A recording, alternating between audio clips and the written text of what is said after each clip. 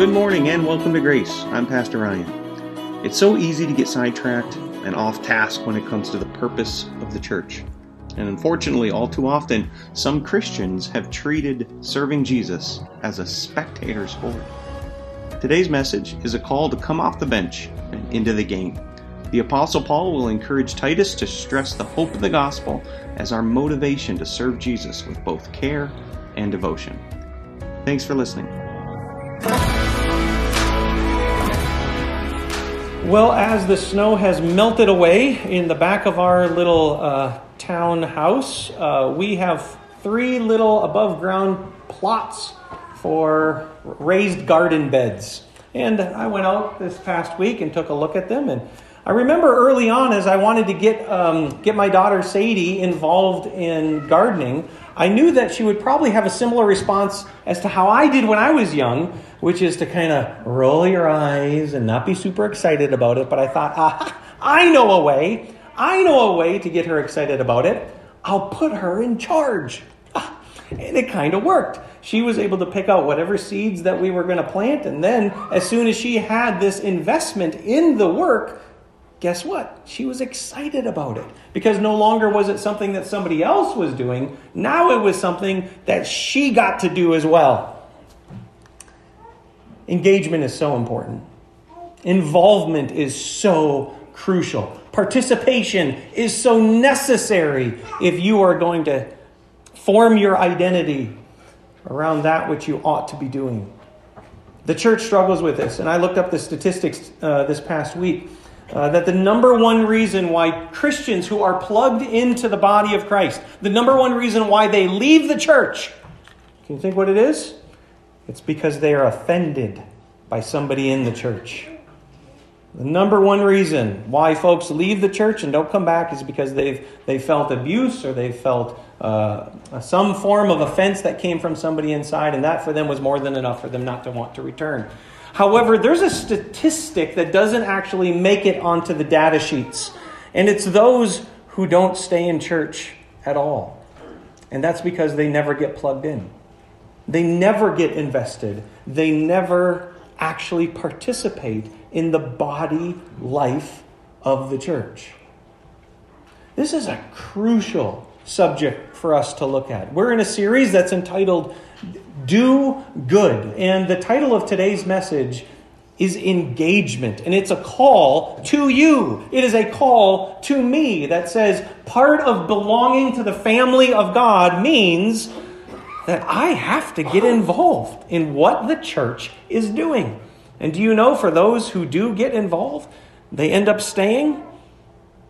So my hope this morning is that we're going to address both of the problems, the problem of offenses that happen within the church and the problem of needing to be engaged with one another, to be doing the work of the church. And that's my goal this morning. We're going to be in the book of Titus in the New Testament. If you brought your Bibles, I invite you to turn there with me. If you don't have one, you can find one in the back of the pew in front of you. We're going to be specifically wrestling with one verse, Titus chapter 3, looking in verse 8. But we're also going to spend a little bit of time just reading the context around this verse. However, this verse is going to be the primary one that we're going to sink our teeth into this morning. I actually have it up here on the screen as well. If you have your Bibles, I invite you to follow along as I read it. Paul says to Titus, "This is a trustworthy saying, and I want you to stress these things so that those who have trusted in God may be careful to devote themselves to doing what is good. These things are excellent and profitable for everyone." All right, one short little verse here right towards the end of Paul's letter. Let me fill in a little bit of the background for you. Titus is a Greek convert to the faith, to Christianity, and he lives in an island community called Crete. Paul wants to see this little island of Crete with all of its shipping hubs to be a networked place where the church is able to reach those who come and go and come and go. However, there's a problem because the folks on the island of Crete have intermixed their understanding of the Greek faith, so the Greek religion, the Greek gods, with the Christian God. And so part of Paul's goal here is to encourage them to act the way Christians are supposed to act. Well, we don't have that problem today, do we? That doesn't exist in America today, does it? No. That Christians need to be reminded to act the way Christians ought to act because we have a syncretistic society that has intermixed values of the culture with Christianity. This is the same problem we have today. And so as Paul writes, he describes for Titus a new kind of humanity, a new type of people. In chapter 2, he's going to list out how older men are to act and relate. Older women are to act and to carry themselves. Younger men and younger women. And he's going to work through even the structures within the ebbs and flows of employment for slaves and masters and whole households. Because if you're a Christian, you need to act like it. And to belong to the church means you need to get involved. So here, as we reach close to the end, these are the words that he leaves for us. And I want to draw out to you, see if you can identify what is the most important part of this short verse. What's the most important part? And there's a little marker that we're given. In the Greek language, it's an indicator called a hina clause. And what it does is it answers the question why. The little marker shows up right there with the word so that. And so it really what it's doing is it's answering the question, why? So if we read through this, the call to Titus from Paul is, I want you to stress these things. And we might ask, why? Well, why, Paul, is it important to stress certain things that he has said previously in chapter 3, which we'll look at? And the reason is, and he gives a qualifier, first of all, so that those who have trusted in God, so we're going to qualify it. We're looking at a certain part of the population, a certain segment of people, so that they may be careful. So we're given an adjective here, and then a prepositional clause, to devote themselves to what? What do you think the most important part is? To doing what is good. The entirety of the scope of Paul's letter to Titus is designed so that the church will learn to stand firmly upon the gospel for the purpose of doing what is good. So this is what we're going to examine this morning. And I'd like to see if I can break it down for us to a few observations along with conclusions. The first is this. Doing good is sourced in God's kindness and mercy. So I have to look back again here at verse 8. Because you'll notice he doesn't start with the command. He starts with actually something very unique to Paul. If you've ever studied Paul, he says at the beginning of verse 8, this is a trustworthy saying. Does your Bible say that? You following along? Is that what yours says? This is a trustworthy saying. Now, many people are trying to find out, well, what is, Paul? What's so trustworthy that you're willing to identify it for us to build upon? There are a few times, in fact, I'm aware of one specific where Paul says, this is a trustworthy saying, and then he says the saying, but that's not the case here. When Paul says, this is a trustworthy saying, he's actually referring to what he has already said. So if we're gonna uncover what that is, we got to back up a little bit. Can you go back with me in chapter 3? If you have your Bibles, just look back up the page we'll start in verse 4. So chapter 3, starting in verse 4. Watch what he says. But when the kindness and love of God, our Savior, appeared, He saved us. Not because of righteous things we had done, but because of His mercy. He saved us through the washing of rebirth and renewal by the Holy Spirit, whom He poured out on us generously through Jesus Christ, our Savior.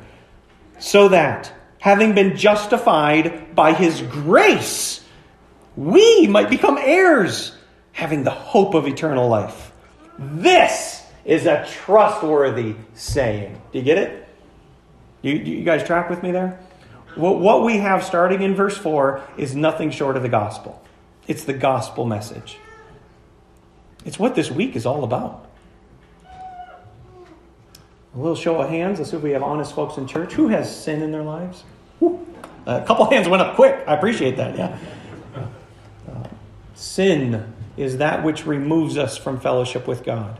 It's that which separates you from his love. Now, God is a fair judge. By being fair, it means that sin must be paid for. And in the beginning, he declared to our great-grandma and grandpa in the garden that if you eat of this tree, meaning that if you rebel against God's will and word, in the day that you eat of it, you will what? You will die. And so the New Testament writers, Paul also teaches us that the wages of sin is death. And so God, in his justice, must hold sin accounted for in the human creature. And he does. He does for you. He does for me in the person of Jesus, to die in our place there on the cross. As Paul is working through teaching Titus to encourage the church on this little island, he wants them to be grounded, first of all, in God's kindness and in God's mercy that has been described to us in the gospel message. So before we can even get into, hey, you need to do good. How are you doing good? What are you doing this week that's good for you? Before you can even get there, you have to start where doing good is sourced. Which very simply means this: you will fail at doing good unless it's being drawn from what God has already done. Are we on the same page with that? Give me an amen if you're good with that. Yeah. So you and I, we will fail at trying to do good unless it's sourced from the love and the mercy and the kindness that God has already done for you and for me. Number 2 is this: doing good requires regular repetition of the gospel. I don't know if you are like me, but I easily forget things. Most of all, announcements on Sunday morning. So I tend to forget those quite often. We actually have an active agent against our remembering in this world. The evil one is going to continue to try to bring accusation and condemnation against you, such that you will fail to hold on to the grace of God, and you'll seek to replace it with some type of righteousness that you earn from yourself. Now, I kind of said that a little quick. It's basically this: you don't want God's love. You might think you do, but the flesh that's within you and the lies that come from the evil one, they continually try to move us to do it on our own, to say we are capable on our own, to think I've achieved something on my own. And this is why Paul has to say very next line in verse 8. So go with me one more time to verse 8 of chapter 3. After he gets done saying this is a trustworthy saying and identifying Titus's attention back to the gospel, you know what he says right after that? I want you to stress these things. Now this word stress, this word that he uses literally means to insist emphatically. It means to assert confidently. It means to affirm with strength. It's the type of thing that you do when you see somebody in danger. Imagine that as we walk out of church this morning, there's a wolf in the parking lot. Imagine. Terrible fangs, devourous wolf. Now you walk out and there you see one of our church members walking, and they don't see the wolf, and the wolf starts to charge at them. What are you going to do? You know how quick that came? That was like a split second. You're going to shout, right? You're going to scream. You're going to be like, hey, hey! You're going to do everything you can because you see the danger, and so you are going to insist with strength, with conviction that this is what you need to look at. You need to be aware of this. That's the exact word that he uses here when it comes to the gospel. Because the gospel is the warning for us. It's the answer for us. It's the antidote for us against a self-derived form of righteousness that will lead you only to hell. If you and I let go of the grace of God, do you know what you have left? You have what you can do. How's that working out for you? Anybody make it through this week without sin? Anybody make it through this morning without sin? Yeah, we need to be reminded of this often. I wrote down in terms of this repetition 3 reasons why. Number 1, I said for the sake of the gospel, meaning the exclusivity of the gospel. Why does Paul, in order to do good for the Christians in Crete, why does Paul need to remind Titus to remind them regularly, with confident, emphatic repetition. Why does he have to continue to do this? Number one, because there is no other name under heaven by which we must be saved. There is no other name. Now, people are going to offer things. Many people are going to bring other options. Have you tried this? Oh, have you heard of this new religion? Or, you know what, I just think it's the way you feel, and however you feel is fine. We have that happening today. A myriad of false gospels. And so do you know what we need? We need to be regularly hearing the repetition of the one true gospel. That's the first thing I wrote down. Second, I said was because good works are actually hard to do. And it's easy to get discouraged. Have you ever tried to, really tried to say, Lord, I just want to serve you. I just want to serve you, Lord. In light of your mercies, I offer you my body as a living sacrifice. I just want to serve you. Do you know what you just did to yourself when you said that? You just put a target right on your back. The evil one is not worried about the world. The evil one doesn't even blink an eye about the folks that are following after their flesh. You know the ones that he wants to discourage? It's those who are trying to do good. And so do you know what we need to be reminded of? We need to be reminded regularly with repetition of the good news of the gospel. And the third reason I wrote down is because without the reminder of the gospel, it's just so easy for us to make false motives for doing good. In fact, I can be guilty of this as well. I hope you never hear it because we're seriously in a long series on do good. And I hope you remember. The reason is because we want to see God flood this church with new believers. That's why we want to do good.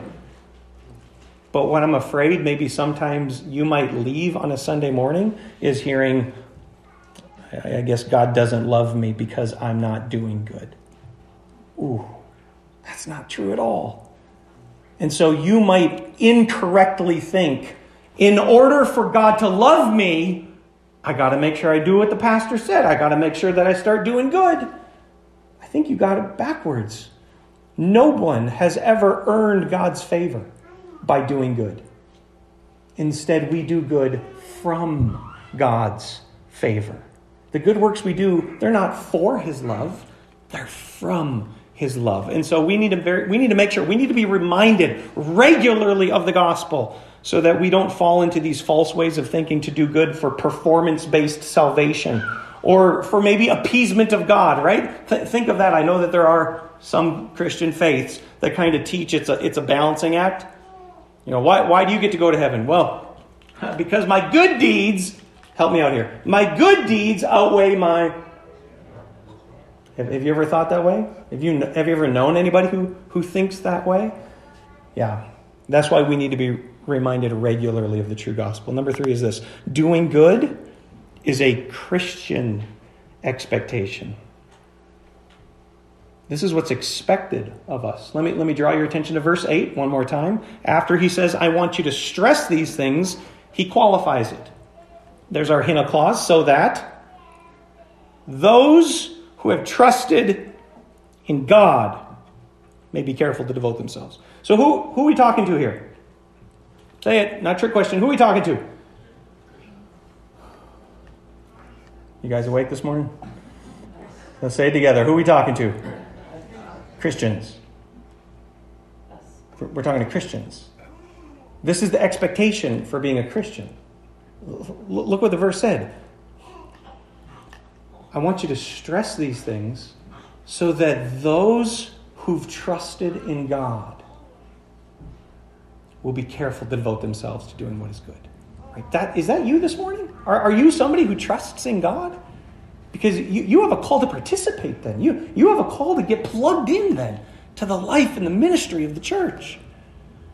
There's a passage we looked at last Sunday. I just want to remind you of it as well, because this is the same thing that Paul says in other places when it is the call to do good. He says in 2 Corinthians 8, he says, for you know the grace of our Lord Jesus Christ, that though he was rich, yet for your sakes he became poor, so that by his poverty you might become rich. Who knows this? Who has been shown this? Turn to your neighbor and say, you have. All right, turn to your other neighbor and say, so have you. This is the expectation for Christians. Doing good is not optional. I can think of a couple times as I, in my own maturity journey, have needed a kick in the pants to get involved a little bit more. I think of a particular job that I did when I was in high school, re-ceramicking the inside of dust cyclones at a foundry. That was a crazy job, right? But to start off, I didn't really want to do anything, mainly because I didn't know what to do, and the foreman on the job site had to, hey, flunker, get busy now. Come on, this is your job. Let's go. What are you sitting around for? Come on, let's go. Now, what if we did that in church? A little kick in the pants. Who needs a kick in the pants? Anybody? Like you and I are here for a reason. You're here to get involved in the game. Don't sit on the sideline. There's no bench sitters in church. Each one of you, we read this, Rosanna read this for us, right? Out of 1 Corinthians 12. Each one of you has a manifestation of the Spirit that's given for the common good. Each one of you. We need to make sure that we're using that which God has given us. Fourthly is this: doing good requires careful devotion. I'm going to spend an extra minute on this one. I want to really settle here because this is an emphasis that Paul gives when it comes to doing good. If you look with me back once more into verse 8, he says, qualifying that those who have trusted in God may what? Be careful to devote themselves to doing good. Now, here's the idea behind this. The word careful is the idea of thoughtfulness. Thoughtfulness. Show of hands. How many people this morning, as you're getting ready for church, just went into the closet and just blindly picked out clothes? Show of hands. Anybody? Just I got one hand in the back. My guess is that for the majority of you, you put some attention into that which you were going to clothe yourself in. There was some thoughtfulness. There was some care involved with how you were going to dress yourself. There was a problem in the first century, and I think a problem that happens today, is that we as Christians falsely think that people are going to be impressed with us for the wrong reasons. Do you know that God doesn't care what you look like? He's no respecter of persons. He doesn't show favoritism. You don't impress God if you wear a three-piece suit.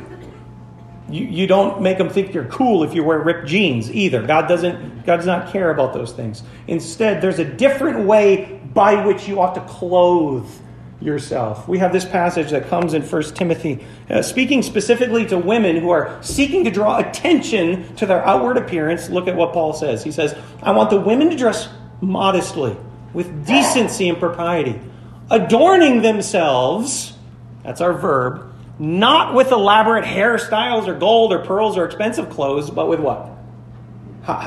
You need to clothe yourself with good deeds. And my challenge to you is that if you put care and thoughtfulness into how you dressed yourself this morning, do you put care and thoughtfulness in how you serve your neighbor? Because that's the command in verse 8 of Titus, that you would be careful. You'd be thoughtful. Now, there's another word that's used here. It's the word devote. Careful to devote yourself. So it requires careful devotion. This word devotion in another translation is the word engagement. That you would be carefully engaged. Now, I wonder if you can think like me. What other event in society happens with those two words? Engagement and devotion. I'll give you a little clue here, right? One of these, right? If you've ever, gentlemen, gotten down on one knee and proposed to that bride of yours, you will know how very serious she took it. How do you think your fiancé would feel if you forgot you were engaged? What? Oops. I forgot we were engaged. Have we ever done that with God? Have we ever gotten so blinded by our own agendas that we forgot we were supposed to be carefully engaged or devoted to doing good works? Look, if the metaphors are true for us in how we pick out our clothes and give thought to that, the metaphors are true for us in the way that we stay pledged to our betrothed to understand that that's the exact same language that Paul is using, that we clearly get in other spheres of our life for how he wants the church to be participating in good works. Number 5 is this: doing good is guaranteed a good return. If you look a little further with me into verse 8, Paul says, after the command to do what is good, he says, these things are excellent and profitable. 2 fantastic words there. Commentators have slightly differed over what the antecedent is, what the reference of things is. You'll notice that if you look up at the beginning of verse 8, he says, I want you to stress, and you have the word these things.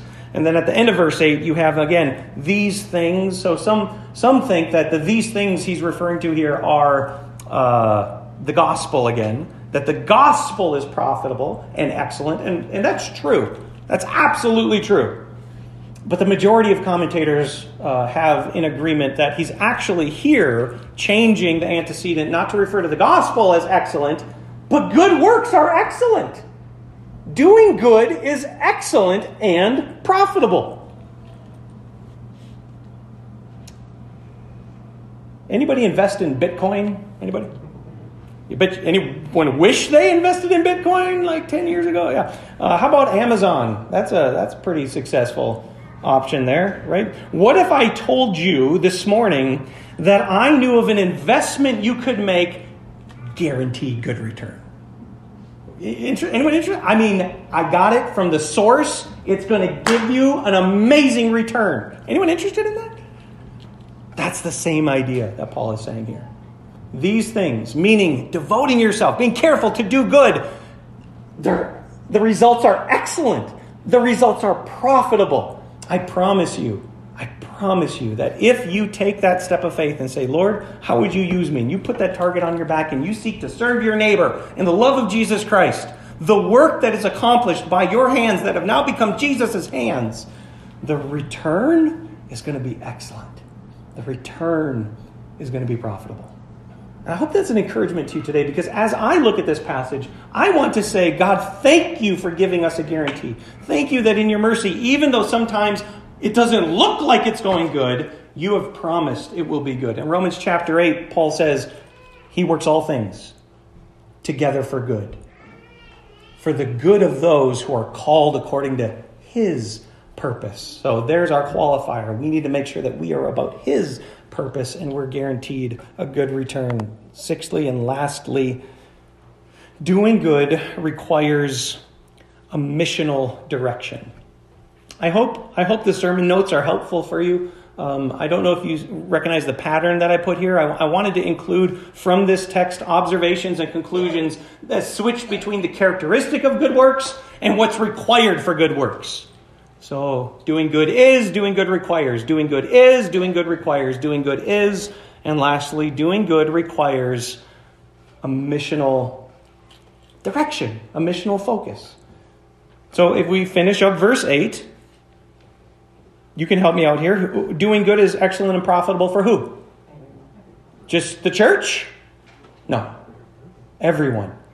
In fact, I want you to see how this isn't something that I'm just interpreting from verse 8. If you back up with me to the beginning of chapter 3, go to the beginning of chapter 3. Just look here in verses 1 and 2. I have it up on the screen as well so you can read it. Paul says, remind the people to be subject to the rulers and authorities, to be obedient, to be ready to do whatever is good, and to slander no one, to be peaceable and considerate, and to always be gentle towards who? Do you see the arrow?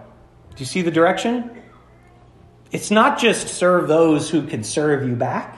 It's not just do good to those who are only in the family of God. We need to emphasize that. We need to make sure we get it right here before it's going to work out there. But if we're ever truly going to be about good works, we have to know that this is the strategy of God. This is the vehicle God's designed to reach the nations. It's to everybody. It's to do good and therefore be profitable for everybody. So doing good requires a missional focus. I want to leave you with just a couple of thoughts here as we look to application. If we're going to do this right, if you're going to apply one little verse to your life this week, I want to give you 3 ways of doing that. The first, I want to talk about roots. So So just like the garden that me and Sadie plant, the only way we get fruit, right? The only way we get vegetables is if the plant is rooted. If the plant's not rooted, then you know what happens when it rains? Falls right over. You know what happens when the wind blows? You'll not see any fruit from that if you're not rooted. So how is it that a plant gets rooted? Well, number one, it takes time. It needs good soil. It needs water. It needs nutrients. It needs sunlight. Now, we're all big boys and girls in here. If you and I are going to be rooted in the gospel, what does that take? Well, it takes time. It takes the nutrients of the Spirit of God working in our lives. It takes the good soil of having a fellowship of believers around us to help us collectively understand those things that we don't really get and we need help with. And most of all, it takes the Holy Spirit, the sunshine, to illumine our hearts that we will see what is true. There's a beautiful verse that comes in Colossians. Paul says, "So then, just as you received Christ Jesus as Lord, continue to live your lives in him, rooted and built up in him, strengthened in the faith as you were taught and overflowing in thankfulness." There's one other part of this application that I want to draw your attention to, because it's not just being rooted, it's also root yourself in the personal truth of the gospel. I feel like this one needs a little bit of emphasis. It's easy to come to church and leave. I didn't hear any amens on that. That makes me feel really glad. It's easy, though. It's easy to just come to church and then just leave and go about your day and feel like, I checked my Christian box for the week. And that's it for you. You need to hear that the gospel is not for somebody else. It's for you. God loves you. And the more that message begins to infect your heart, the more you're going to see good works begin to grow, because it's rooted in the truth. It's grounded in the faith of the gospel. And so I wanted to try something just as an experiment with us this morning. I wanted us to say the crystal clear message of the gospel, but I want you to say it to yourself. It's this message: Jesus has saved me. Can we say that together? Ready? Jesus has saved me. One more time. Jesus has saved me. Isn't that good to hear? Isn't that a good reminder? It's not just for someone else. That's for you. And so if you and I are going to be about good works in this world of pluralistic options for the gospel, false teaching and all kinds of rubbish, stinking things up, if you're going to be of good works, it starts by being rooted in the personal truth of the gospel. Second is this: ruts. I was visiting a friend this week, driving into his driveway, and my tiny little pickup truck hit that clay and went. Anybody else? Breakup season? Anybody else have a little bit of ruts in your life? Here's the problem with ruts. You want to avoid them, but they want to find you. That's the problem with ruts. And once they're there, they're hard to get out of. Paul helps Titus as he gives him this command, right? You need to be careful to devote yourself to doing what is good. He's then going to give him a way to protect himself from running into the bad patterns that offenses happen. The stupid little things whereby we get offended at one another. And then even as we were trying to get plugged in, well, now this person said this thing or wrote this thing or I can't get over it. And it, you know what? As much as you want to get over it, it kind of jumps on your back like a monkey, right? It kind of, you don't even want it with you. How do we get rid of those things? How do we avoid these ruts that want to draw us into a stop and off the path that God wants us to be on? Well, Paul gives it to us in the next verse. Look with me in verse 9. Here's the command. He says, "But avoid foolish controversies and genealogies and arguments and quarrels about the law, because these are unprofitable and useless."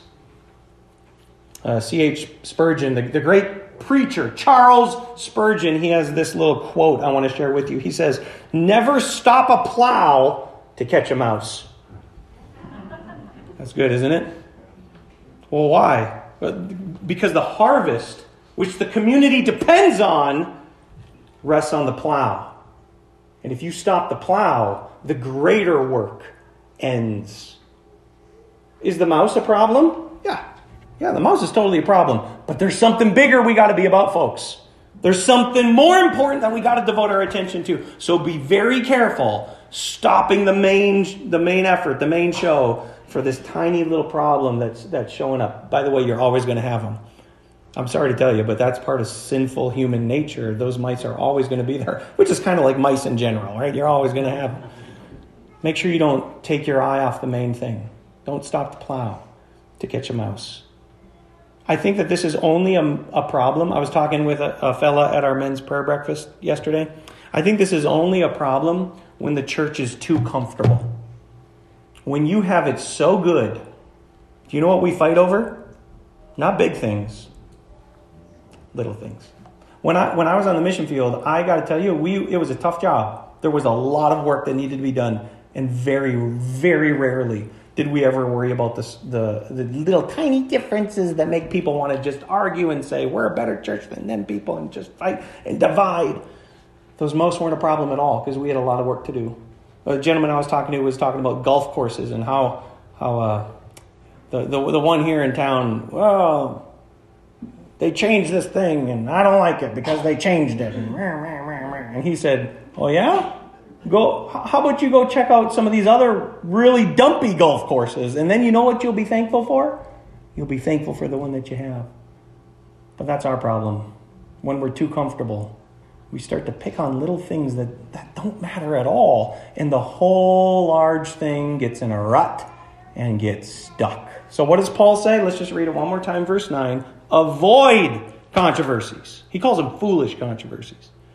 And genealogies. And arguments and quarrels about the law. There's all kinds of things that theologians and Christians love to fight over. You're going to get stuck in a rut unless you learn to avoid those things. So we have roots, we have ruts. Number 3, and lastly, is this, weeds. Now, a weed is a little different. As Sadie and I plant our garden, invariably, somebody came and planted weeds. What kind of a stinker came in there and planted those weeds? You know what the weeds do to the plants that we want to see grow? They choke them out. So that little plant that was trying to be rooted, it dies. Because all the nutrients that were for it are stolen by the weed. And so do you know what she and I do? We get down on our knees and very carefully we pull out the weeds. I want you to look in verse 10. The very next one, Paul says, warn a divisive person once, then warn him a second time. After that, have nothing to do with him.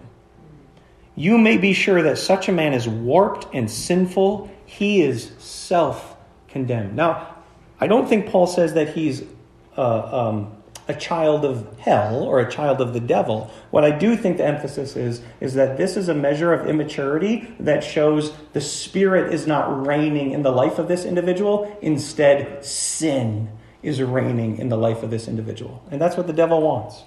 If the devil can overcome you with sin, meaning that you've lost sight of the gospel, you will turn into the type of person that actually occupies the scheme of the devil. Do you know the devil's scheme? As the devil looks at the church, if he has a playbook on Sunday, right, and he's going to flip and call the play out to the quarterback, do you know what the devil's scheme is? It's division. It's division. Jesus knows this. Jesus says, and when you pray, forgive us our sins as we, help me out, forgive those who sin against us. If we did that right, we'd see unity. You're able to fight and win against the devil's schemes. But every now and then, even within the church, you have a weed.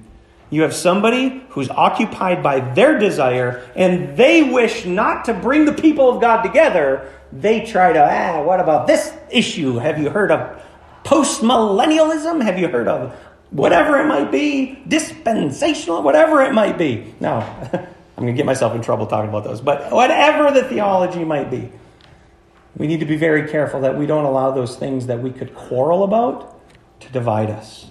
And so, confront it.